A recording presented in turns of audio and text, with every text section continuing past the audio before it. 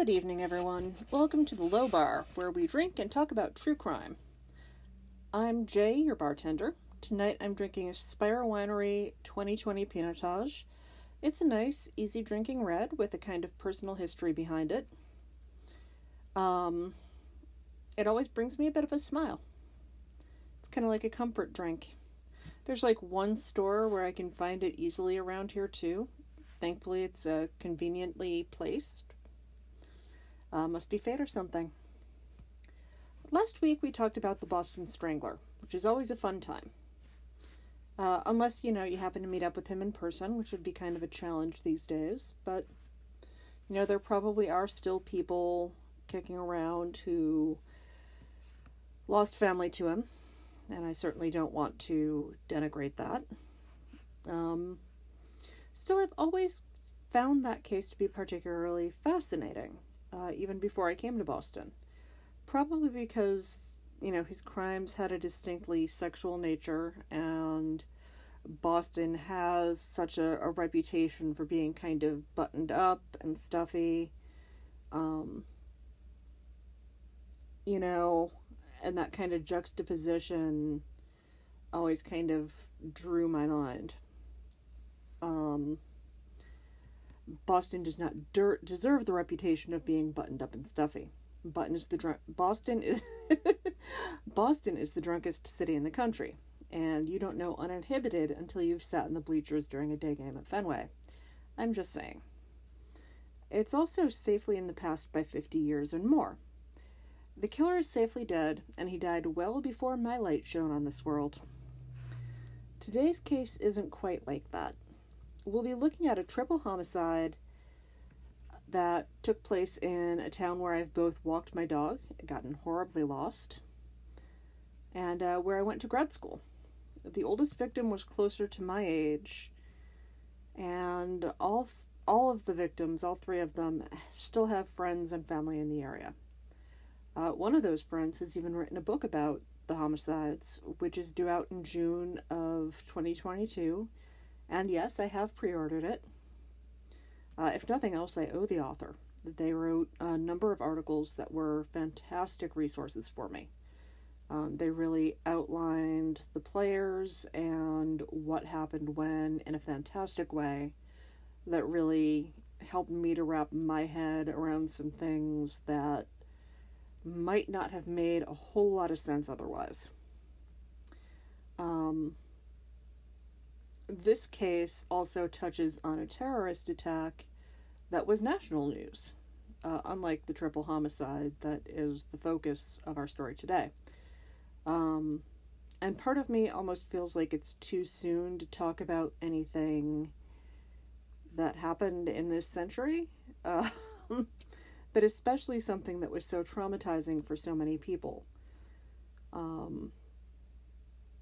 Especially that particular attack, but Hollywood apparently didn't waste any time making an actual feature film about it, which I have not seen because you can probably tell that I am not okay with it. So why not a podcast? I will warn for graphic depictions of violence. Lest I stall any further. Yeah, I'm kind of pathetic.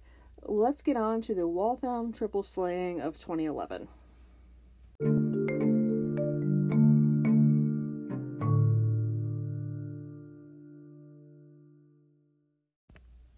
Alright, so, the homicides. On September 12th of 2011, a woman went to her ex-boyfriend's apartment on a cul-de-sac in Waltham, Massachusetts, to talk to her ex-boyfriend, Brendan Mess. Their relationship had been tumultuous, and so apparently was their breakup, which was recent. When she arrived, he didn't answer the door, but she decided to enter the apartment anyway. Apparently, him not answering the door sparked concern. And, well, she did.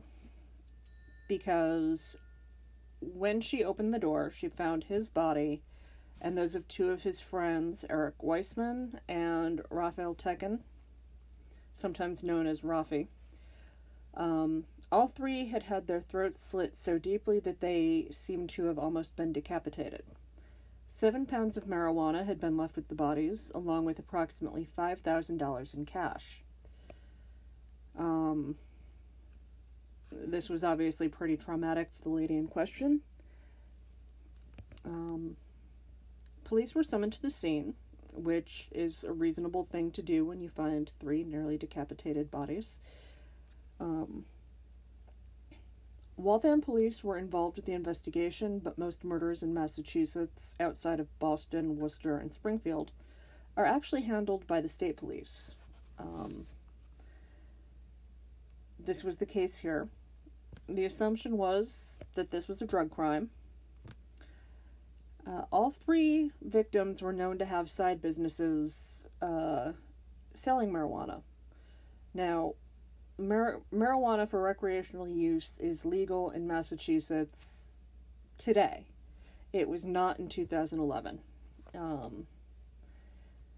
This may have been why the police officers behaved the way that they did towards the families. I don't know. The victims ranged widely in age, from 25 to 37. They had 2 very important things in common. All 3 were Jewish, although the degree of their observance differed. In fact, some sources don't even list Brendan Mess as Jewish, but people who knew him will say, yeah, he was. He just wasn't particularly observant, as opposed to the other 2 victims who were a lot more, I don't want to say observant, because I don't know these guys personally, but they were a lot more dedicated to their faith. All 3 of them were also committed fitness enthusiasts. These were strong, physically fit guys. Weissman was a bodybuilder. Tekin was a personal trainer. And Mess was actually a martial arts instructor and had built up a reputation for himself on the local mixed martial arts circuit. I do not know anything about the local mixed martial arts circuit. Please don't ask me about it, because I can't help you. The case went cold very quickly. According to family and friends, investigators said that they were waiting for something to shake loose.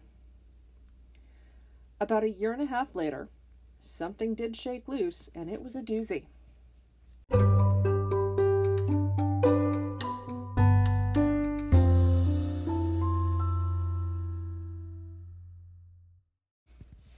On April 15th, 2013, 2 bombs exploded near the finish line at the Boston Marathon. If you're American, or if you're a running enthusiast, you might remember that. Or just, if you're into running, I guess. Whatever floats your boat, just don't drag me into it. 3 people were killed, to include a child. More people were injured. And there was a citywide manhunt that jammed up the area for days. You may be thinking, sure, Jay, we all remember that, and it's sad and everything, and there was a whole thing about pressure cookers. But what does this have to do with the drug-related triple homicide in the suburbs? Pour yourself another round, and I'll explain. On April 22nd, 2013, the Boston Globe first connected the Tsarnaev brothers, the brothers who committed the marathon bombing, to the Waltham murders. Which I honestly never saw coming. The Middlesex County District Attorney's Office admitted that they were investigating the possible connection of the elder brother, Tamerlan Tsarnaev, who is now deceased by this point, to the Waltham slaying. Tamerlan Tsarnaev had been very close to the youngest victim, Brendan Mess. They were involved with the mixed martial arts scene. They sparred together. They trained together. According to some sources, but not all, they had a bit of a falling out a few months before the murders due to Tamerlan's disapproval of Mess's lifestyle, which roughly coincides with the time when Tamerlan began to radicalize. Tamerlan was known to have referred to Mess as his best friend, but he did not attend the memorial service or funeral. Cell phone records indicate that both brothers were near Mess's apartment on the night of the murders, but it's possible that Djokar's phone had simply been left in his brother's car, because teenagers do that, and well, you'll see the rest. Why am I giving any leeway to a man who bombed the Boston Marathon? Even though, it's been established that Tamerlan was probably the mastermind of the whole thing, it's not like Dzhokhar wasn't a grown man, he killed 3 people, to include a child. He intended to kill more. They shot a police officer at MIT who I probably had contact with at some point.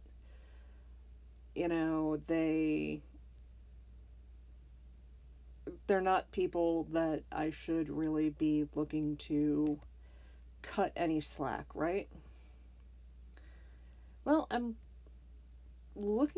trying to be very careful about identifying the younger brother with this murder, because someone else confessed to his involvement with Tamerlan in this particular 2011 homicide, and he had no motive whatsoever to hide Djokar's role if he had been there. This man's name is Ibrahim Todashev, and I might be mispronouncing this name. If so, I apologize. I'm a little out of it today. Todashev was another member of the Boston mixed martial arts scene, a Chechen immigrant, friend of Tamerlan. After the murders, he moved to Orlando, where the FBI caught up with him in the wake of the marathon bombing. He had, or confessed to, I can't begin to speculate, no involvement with the bombing. He was in Orlando by this point. He had his own troubles. He did, however, admit to being the other man in the Waltham murders. Witnesses saw 2 unidentified men in the area. Police were right. They had speculated that this was a robbery gone bad relating to the victim's drug business, and they were right. Tamerlan and Todashev went in there with the intent to rob people that they knew were dealing drugs. There was some indication in some of the documentation about some kind of a weird, shadowy underworld involving Chechen marijuana empire, but there's no indication that Tamerlan was involved with it. I was just kind of struck by it, because this whole thing was happening under my nose, and I had no idea. I live in the suburbs, It's weird. But anyway, these guys weren't doing enforcement for any kind of shadowy Chechen underworld group of marijuana salespeople. They were just doing their own thing. They wanted the money. That's what they cared about. But according to Todashev, Tamerlan decided that they weren't going to leave any living witnesses behind them. We aren't able to get any more details out of Todashev because, according to FBI agents, he allegedly randomly attacked agents in the middle of his confession and had to be shot and killed. But more on that later.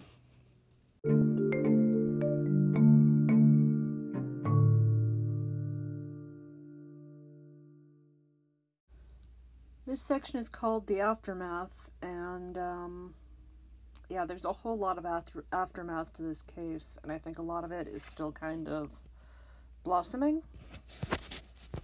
What can you really say about how this case ballooned out? It's bad enough to know that your family member or friend was killed. Then the police start abusing you and treating you like you're the suspect. And then, just as you maybe start to heal a little, it turns out that they were killed by one of the terrorists who bombed the actual Boston Marathon. And technically, the case is still open. Oh wait, did I leave that part out? Both of the main suspects are dead. There isn't any conclusive proof either way, and since Todashev died in the middle of his confession, it apparently doesn't count. Anyone who was associated with Todashev was deported, and I have to say that the behavior around those deportations doesn't exactly fill me with pride in my country.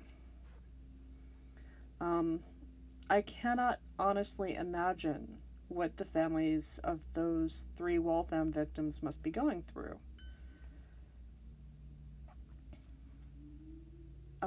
Family members of the 3 Waltham victims were not impressed with the investigators in the original homicides.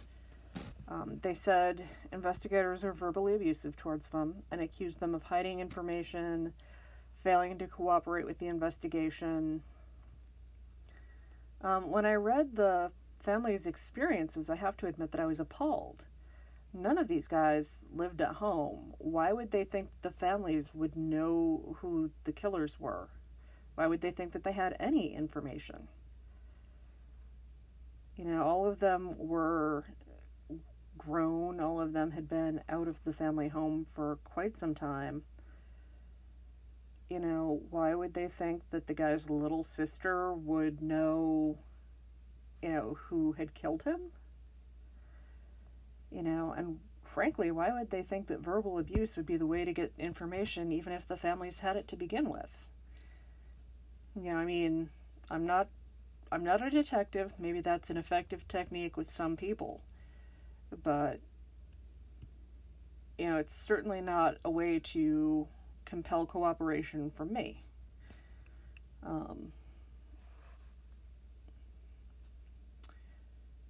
So, in Jokar's initial trial, defense attorneys appear to have tried to block any mention of the Waltham slayings as being prejudicial against their client. And yeah, I can kind of see that. It's a pretty grisly case, and people were already, kind of inflamed about terrorism and, the mess about the marathon bombings. They didn't need the addition of unprovable accusations related to the Waltham slaying.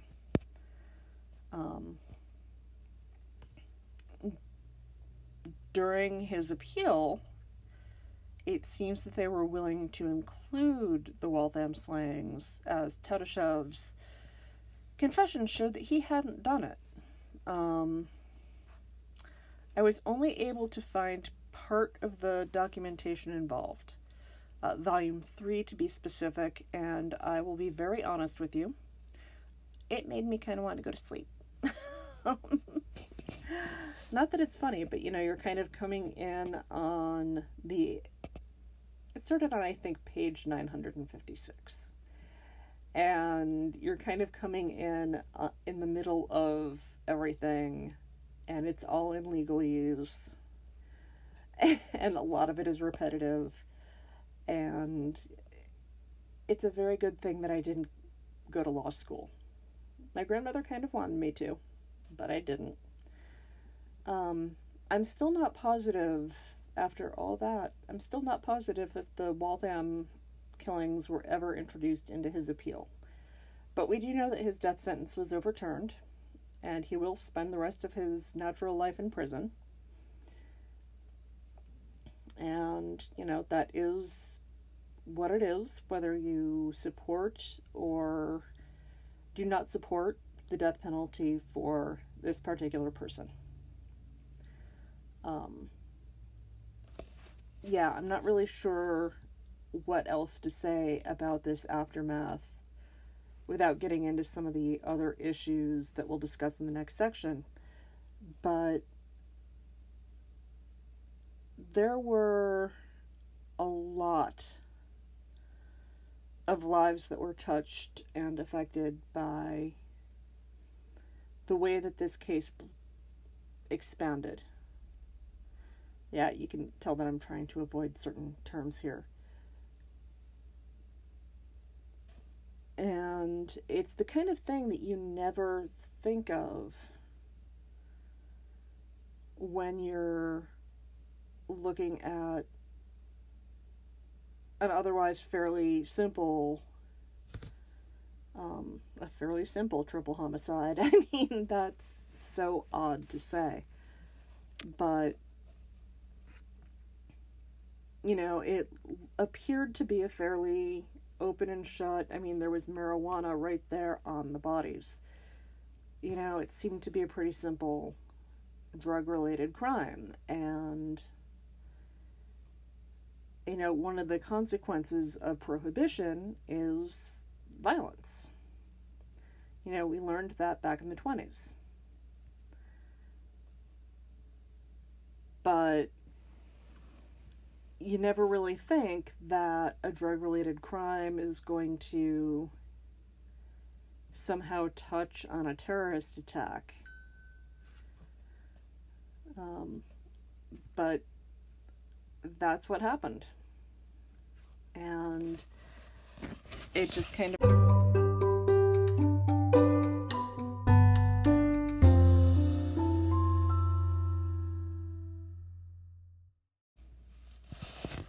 Alright, so now we have analysis. What can we take away from this case, other than try not to get killed in Waltham if you can possibly avoid it? Which is sound advice, no matter what the circumstances, or what town you're in, really. Well, one of the things that makes me most uncomfortable is the deportations of people associated with Todashev. There may be other factors involved here, and there could be national security reasons that they aren't being disclosed. I don't know, but one of the most important factors in a democracy is transparency. And we aren't seeing that with these individuals. I get that Todashev wasn't exactly a model citizen. He might not have been a citizen at all, I'm not sure. It doesn't matter. At least two of the people who were left behind when he was killed were detained just past check-in dates with immigration. They told the authorities detaining them that they needed to check in with immigration, and then they were deported for missing their check-ins. One man told a reporter that an FBI agent encouraged him to press charges against someone else in an incident that had been long forgotten, that then required him to file charges against the man who knew Todashev in the same incident, and he had never intended to press charges against that guy. But he had to do that if he wanted to press charges against the first guy, and this resulted in the deportation of the Todashev associate. The person pressing the charges seemed to indicate that he would not have done so if he had known that the guy would be deported. And the impression that I got from the article was that it was not disclosed to him that it would have such a consequence, that the incident had been relatively minor. And frankly, that's shady. That's very, very shady. I can't find a motivation for it. I can't find one that makes sense. The only thing that I can think of would be to cover something up, and what would that be? None of them were in the room with Todashev when he was killed. None of them were with Todashev and Tamerlan when they committed the Waltham murder.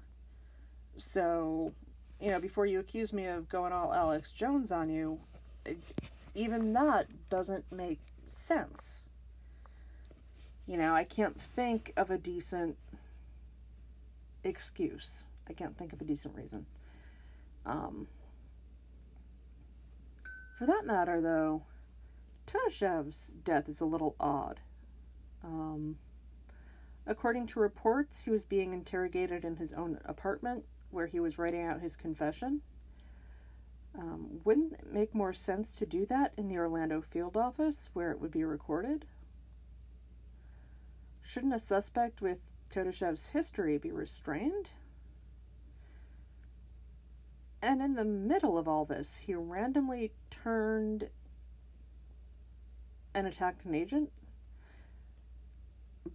Because of his strength, training, and history, they were forced to use lethal force.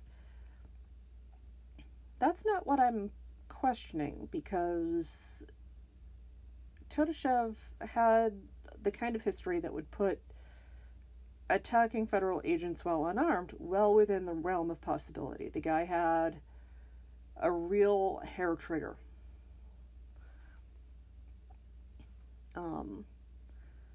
He could, the slightest thing could set him off, according to records, people who knew him, whatever.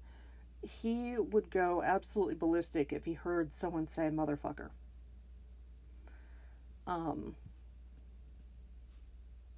He was an extremely volatile man. But there's no record in this case. Everybody seems to believe that he just went off at random, and that would be a major change in behavior for him. Maybe someone scrawled that particular obscenity on the form that he was filling out.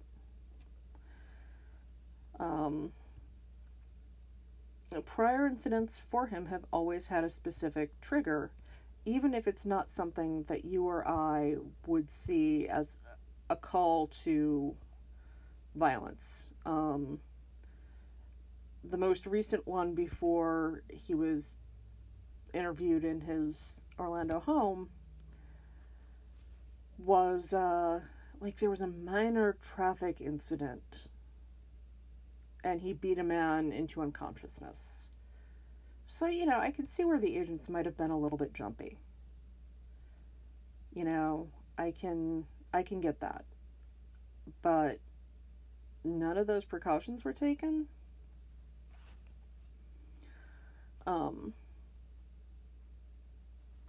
As I mentioned, the case remains open. It's entirely possible that Tamerlan and Todashev had nothing to do with the Waltham murders, and that they were just being attached to the case to get it off the books, I guess, or because a red herring somehow made these pieces seem to fit, and they're not around to correct anything. They're not here to say, okay, well, yeah, we were in the area, but we were just getting pizza. I don't know.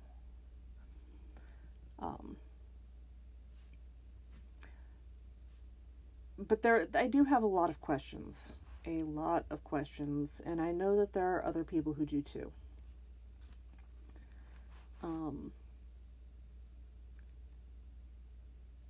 And the thing is, that 2011 homicide has largely been obscured by the bombing. And that doesn't really sit right with me either, because those are 3 people with families who all deserve answers. And they didn't deserve to have their tragedy scooped up in this national security nightmare that now really denies them closure. I mean, that could just be me. I don't know.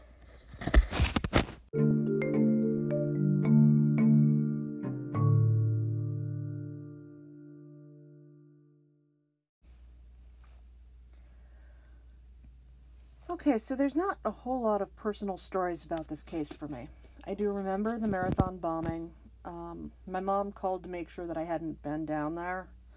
Like, I remember thinking, have you ever known me to run or watch other people run? If you've never been down there for the marathon, it's this huge crowd of people milling around, waiting to watch someone run past. It is very much not my cup of tea, since I do not watch people run or do crowds well. But, for people who are into it, that's great. I don't really know what else to say, because it is very much, again, not my cup of tea. The manhunt for the Tsarnaev brothers was a little different. No one knew where they might be, not at first. So even though they wound up being on the other side of the river, we all had to shelter in place down here as well. It was a beautiful day. Warm, very pleasant. And my daughter was 2, and she wanted to go outside somewhere to play. But I was having none of that, and we had to coop her up indoors. I was running a local nonprofit at the time, and I was trying to coordinate backup plans for an event where we were supposed to be running the next day. More than half of our membership and all of the volunteers involved with the event lived in the manhunt area. The area where they were eventually caught. To include our cook, who couldn't get to the grocery store because we were all sheltering in place. But everything worked out. I don't remember hearing anything about a triple homicide in Waltham in 2011. Which is definitely odd, because murders are pretty rare in the Boston area anyway. Not that they don't happen, but they're pretty unusual, and they're usually limited to 1 or 2 neighborhoods. Waltham is a pretty peaceful suburb, so if something happens there, it stands out. It's got tech companies right near the highway, a couple of colleges, and a pretty great specialty vet hospital. If you really need them, it's great to have them there. Go Blue Pearl. Once you get away from the highway, it's a pretty picturesque New England town with a fairly low crime rate. I don't really know what else to say about it. I did get lost with the dog there once, and we wound up on the grounds of the Mass State Hospital. That was kind of terrifying, but but we survived. Murder, like I said, murder is really rare in this area. It's a lot safer than other, comparably sized cities. So triple slaying should have stood out for me, but I don't know, maybe I was having an off day. Whatever. I don't remember hearing about it at all. And again, that's just very, very odd. But for it to tie into something like this is just mind-boggling.